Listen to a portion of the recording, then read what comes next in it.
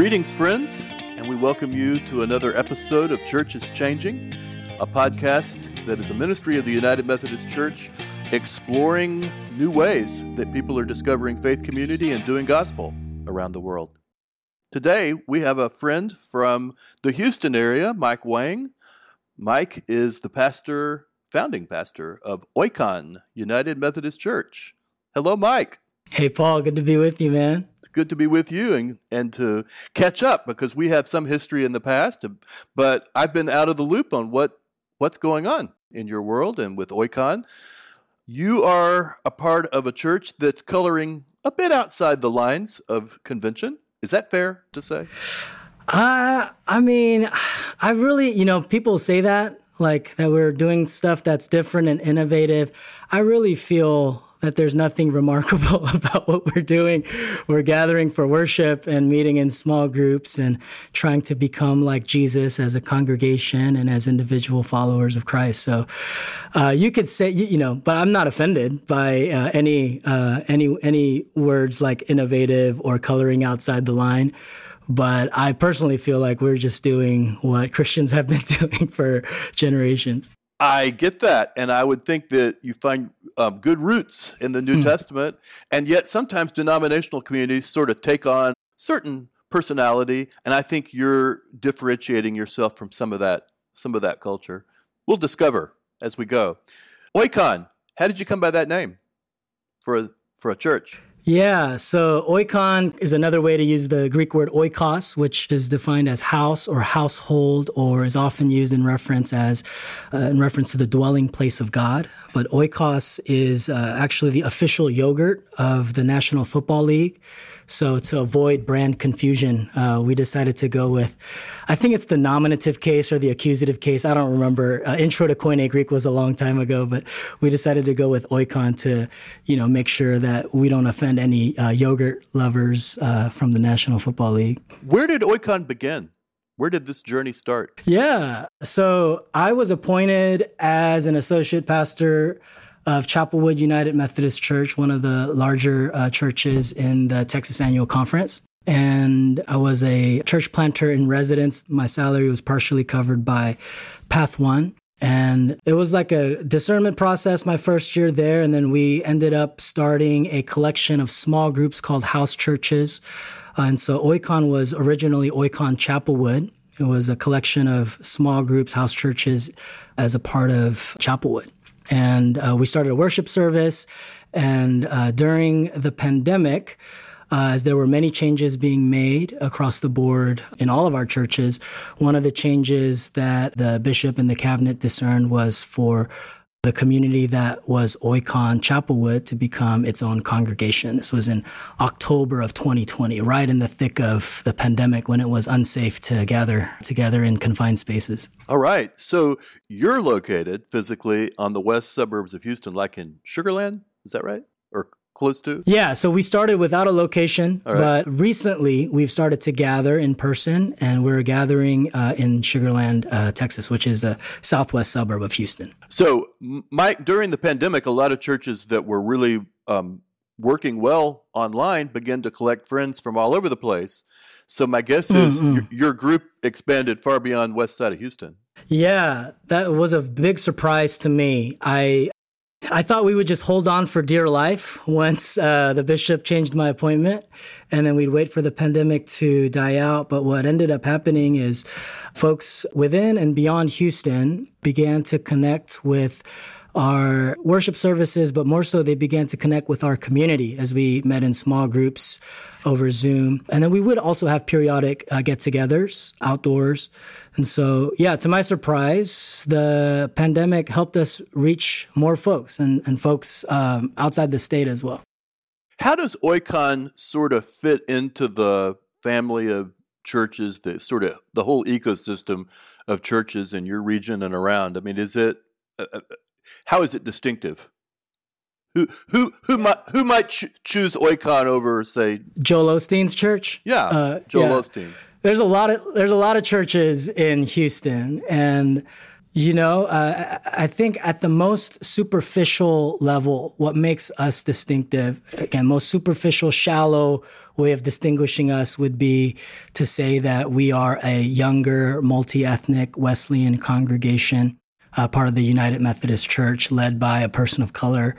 But for us, when we started Oikon, the question we were asking wasn't, what is the demographic we're trying to reach, or how can we make church better or different or more creative or more attractive or more liturgical or more this or that. Instead of asking questions of method or demographic, we were asking a more fundamental question of what is a church? Like what constitutes local church? And for us, the language we landed on was covenant community. The church is a people who make a promise to one another. It's a particular collection of people who say to one another, you can count on me. And being United Methodists, we use the language of our baptismal vows of rejecting the powers of evil, confessing Jesus as Lord, and then those vows of participation in community, prayer, presence, gifts, service. And I think it's one thing to use that liturgy in kind of a large formal gathering, but when you're in a room, in a living room or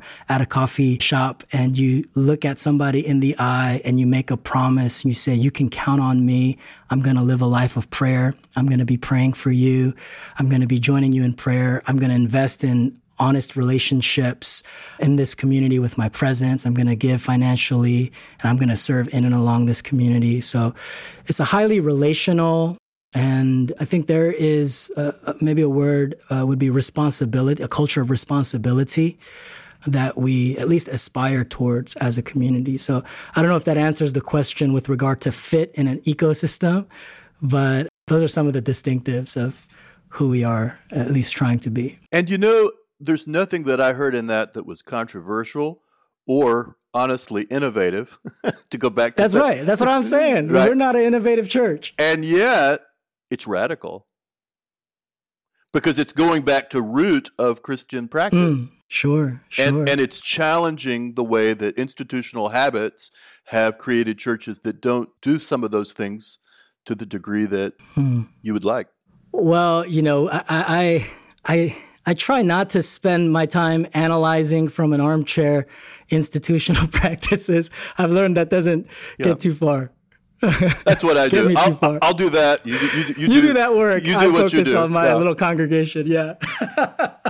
What have you discovered as we live into the 2020s about people? Maybe that's more clear now.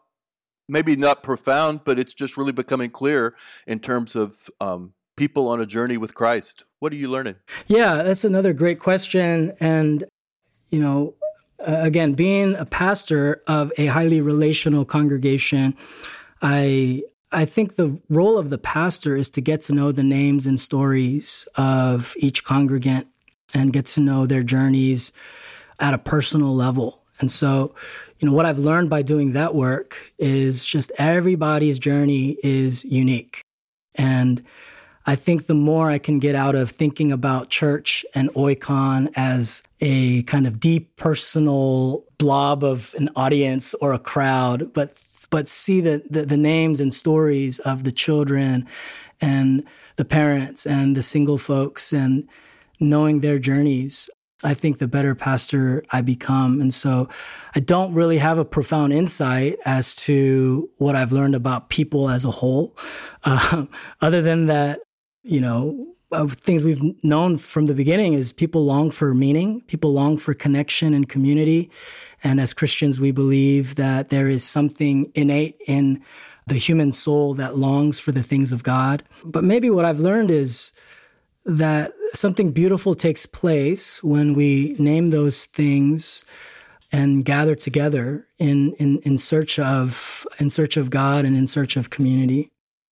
But yeah, I'm really just trying to spend time with the 40 or 50 adults that call me pastor and trying to discern, be attentive to what God is doing in those lives. Again, I think that swims a little bit in a different direction than the way some of our leadership instincts have gone in recent years. I was in a conversation with some friends in the UK a couple of months ago, and one of the ahas of that very interesting conversation that lingered for 3 hours was this awareness that we neglect the one-on-one work of ministry. We don't slow down to see the individual, to hear their story. We just put them in a system. We hope that they get in this river and that the current's going to carry them everywhere they're supposed to go. And a lot of times they get stuck. Yeah. They get stuck and they never, because nobody's really paying attention to their journey. Yeah, I think out of all the things that I do as the only person on the payroll of our church, I think maybe the most important thing that I do is I sit with people without an agenda, and I just listen. And sometimes the conversation really doesn't amount to anything other than time put into being present. And I feel like that, like, maybe this does answer the question a bit. So that's what people long for, is a sense of being heard and being seen, more so than, well, I don't need to compare and say more so, but I think that goes further than, say, a program for discipleship where you go through these courses. And we have those courses as well. But I think more significant, more incarnational than those programs is sitting with and being attentive. Most of us have had aha moments on our own spiritual journey where we finally just needed to process with somebody. We just needed to kind of work it out. Sounds like the spirit of Oikon means that when someone's faith takes them to a space where they need to make a decision, they're surrounded by community to help them work on that? Yeah, I mean, it takes a lot of, maybe for the most spiritually mature in our community, but whenever there's tragedy, whenever somebody loses their job, surprisingly, whenever there is a cancer diagnosis, surprisingly, if you're a part of this covenant community, you have already invested in rhythms of gathering together and cultivating relationships such that you go through those crises together. And I'd like to see more of what you're talking about, where the discernment of how to faithfully follow Christ is a communal process. And church isn't just something you attend on a Sunday while you have other systems for making important decisions or other cultural values that you live into. Do you think Oikon makes sense to your co-collaborators in Methodism and other Protestant churches around in your region? Does it make sense to them, or do you look weird to them? So I'm good friends with Mark Sorensen, who's now the senior pastor of the Woodlands United Methodist Church, probably the largest, if not one of the largest Methodist churches in the congregation. And I probably one of the smallest. And so when he and I get lunch together, I think there is a deep resonance of what we're trying to accomplish, a spiritual formation, creating a culture where people can, over time, become more like Christ, and creating a culture where you can find community. I actually think it's a lot harder for him than it is for us because we're so small. There's that it's easier to make that relational connection with the pastor and also with one another. But I don't know that we're confusing. I think we're all kind of headed towards the same path. I think the expressions are different. I think that we're multi-ethnic is different, but I think it's also, my sense is most churches are aspiring towards diversity, but it's easier for us to do it because we don't have to undo any particular culture. We're building things from the ground up. So on the backside of the pandemic, hopefully we're on the backside of the pandemic, we have altered habits. We have, as a culture, we value family time differently, downtime. Some people just decided to stop going to work altogether. What's different about the way that you're approaching Oikon coming out of that intensive digital time?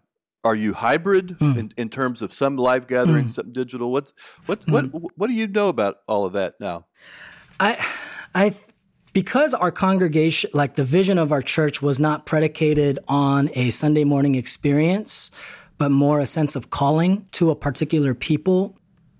In some ways, it's no different. It's just the gathering is in flesh or online. But or I'll say it this way. When we were all online, I knew who was going to show up every week. And the people who were logging in as guests, I didn't see their faces. So there was no like emotional effect on me because I didn't know who actually was tuning in. But now when guests and visitors come, like I see them, right? And so, I mean, for the most part, we've had wonderful guests and visitors who, many of whom are continuing to be a part of the community. But I think it was probably really good for my soul as you start a congregation to not see people who really aren't interested in joining the community or aren't impressed by the preaching or the music. So it didn't affect me emotionally, and I could continue to focus on the vision. I think it's really easy, tempting for pastors who are starting something new to be emotionally impacted by those who just, for who knows, for a multitude of reasons, aren't interested in the project. And it takes energy away from focusing on the vision that God has put in your heart. One of my practices when we first started the church, again, in the midst of the pandemic, when I didn't know that it would be financially self-sustaining as it is now, one of the things I wrote was, what kind of church would you start even if you knew it was going to fail? And I think on account of the fact that I mostly only interacted with those who were committed and those who had an expressed interest, because it takes a lot for you to email the pastor of an entirely online church and say, hey, we're interested in joining a small group, or we're interested in finding out more about the church through a membership course. I think that helped me tremendously. And so now I have to regulate my emotions when people come and don't come back. Well, definitely when in the online world, a family of 5 can just get up and walk out in the middle of a sermon and it not distract you. That's right. Right. Yeah, that's right. You just click to the next sermon. Yeah. But it seems like a lot of the power of what you're doing happens in a circle. It happens with 12 people. It happens in a living room. What is the power, in your experience, living online and living in living rooms, what's the power of actual physical gathering? Yeah. And we started online not because we set out to be a innovative online church. That was just the conditions of the culture that we were located in, or that we found ourselves in. And I think for us moving forward, we're still discerning, because we still have folks who tune in regularly from California.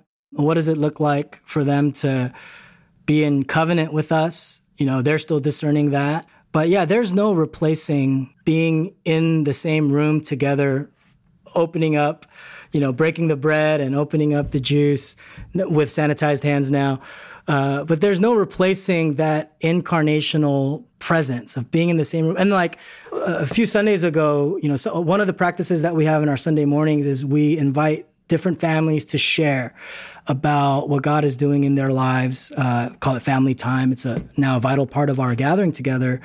And this one family, they found us online, I think last summer, and got connected to one of our small groups, and just have built these rich relationships. And they went through a moment of crisis, and that small group was there to support them financially, relationally, babysitting the children.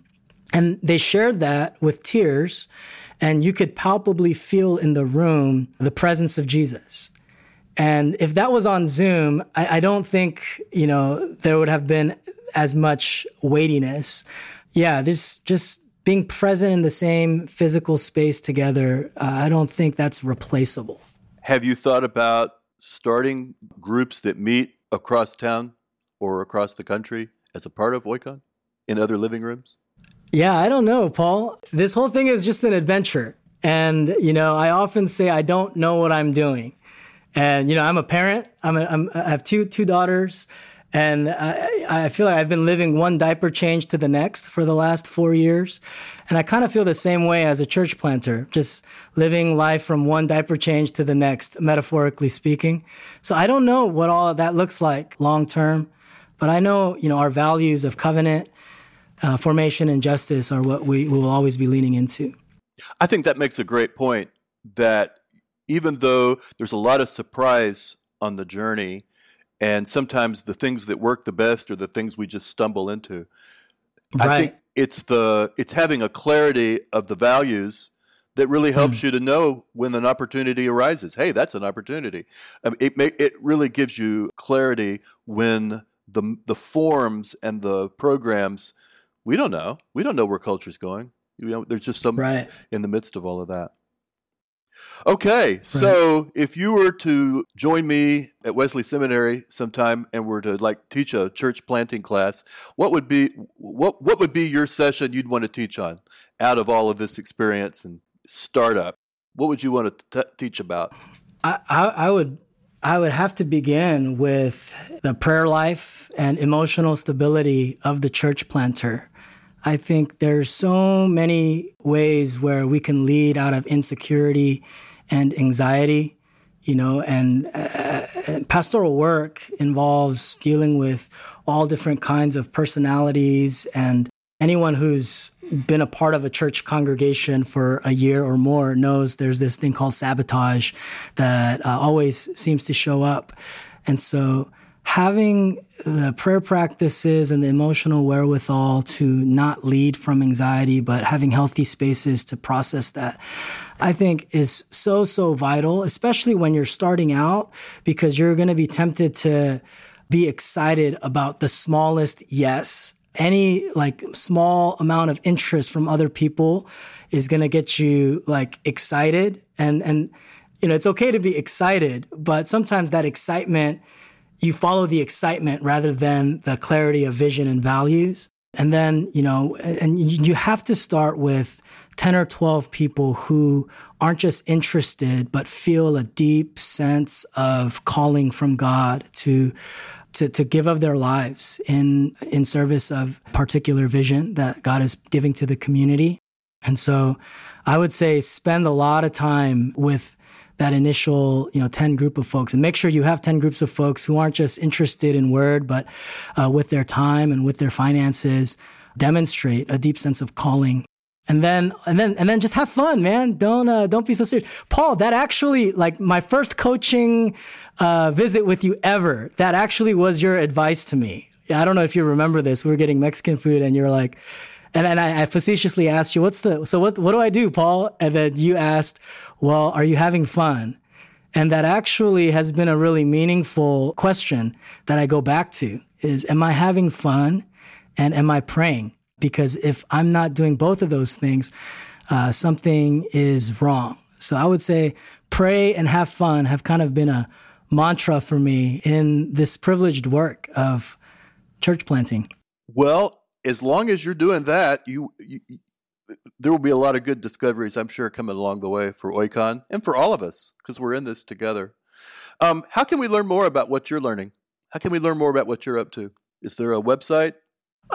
You can email me, Mike at Oikon, oikonhtx.org. You can follow our Instagram. Our tag is oikonhtx. And would love to connect with any of the listeners. If I could be of help to anyone, I'm here for it. Awesome. We are visiting today, myself and Mike Wang of Oikon United Methodist Church in the West Burbs of Houston, but a church that during the pandemic began to reach beyond that territory, a church committed to the small group experience and the power of it and the community found therein. Mike, thanks for joining us today. Hey, good to see you, Paul. And blessings. Blessings to you. Thanks for the work you're doing. Church is Changing podcast is a production of Discipleship Ministries, an agency of the United Methodist Church. Music is by Sanjay Singh. Visit all our podcasts at podcast.umcdiscipleship.org.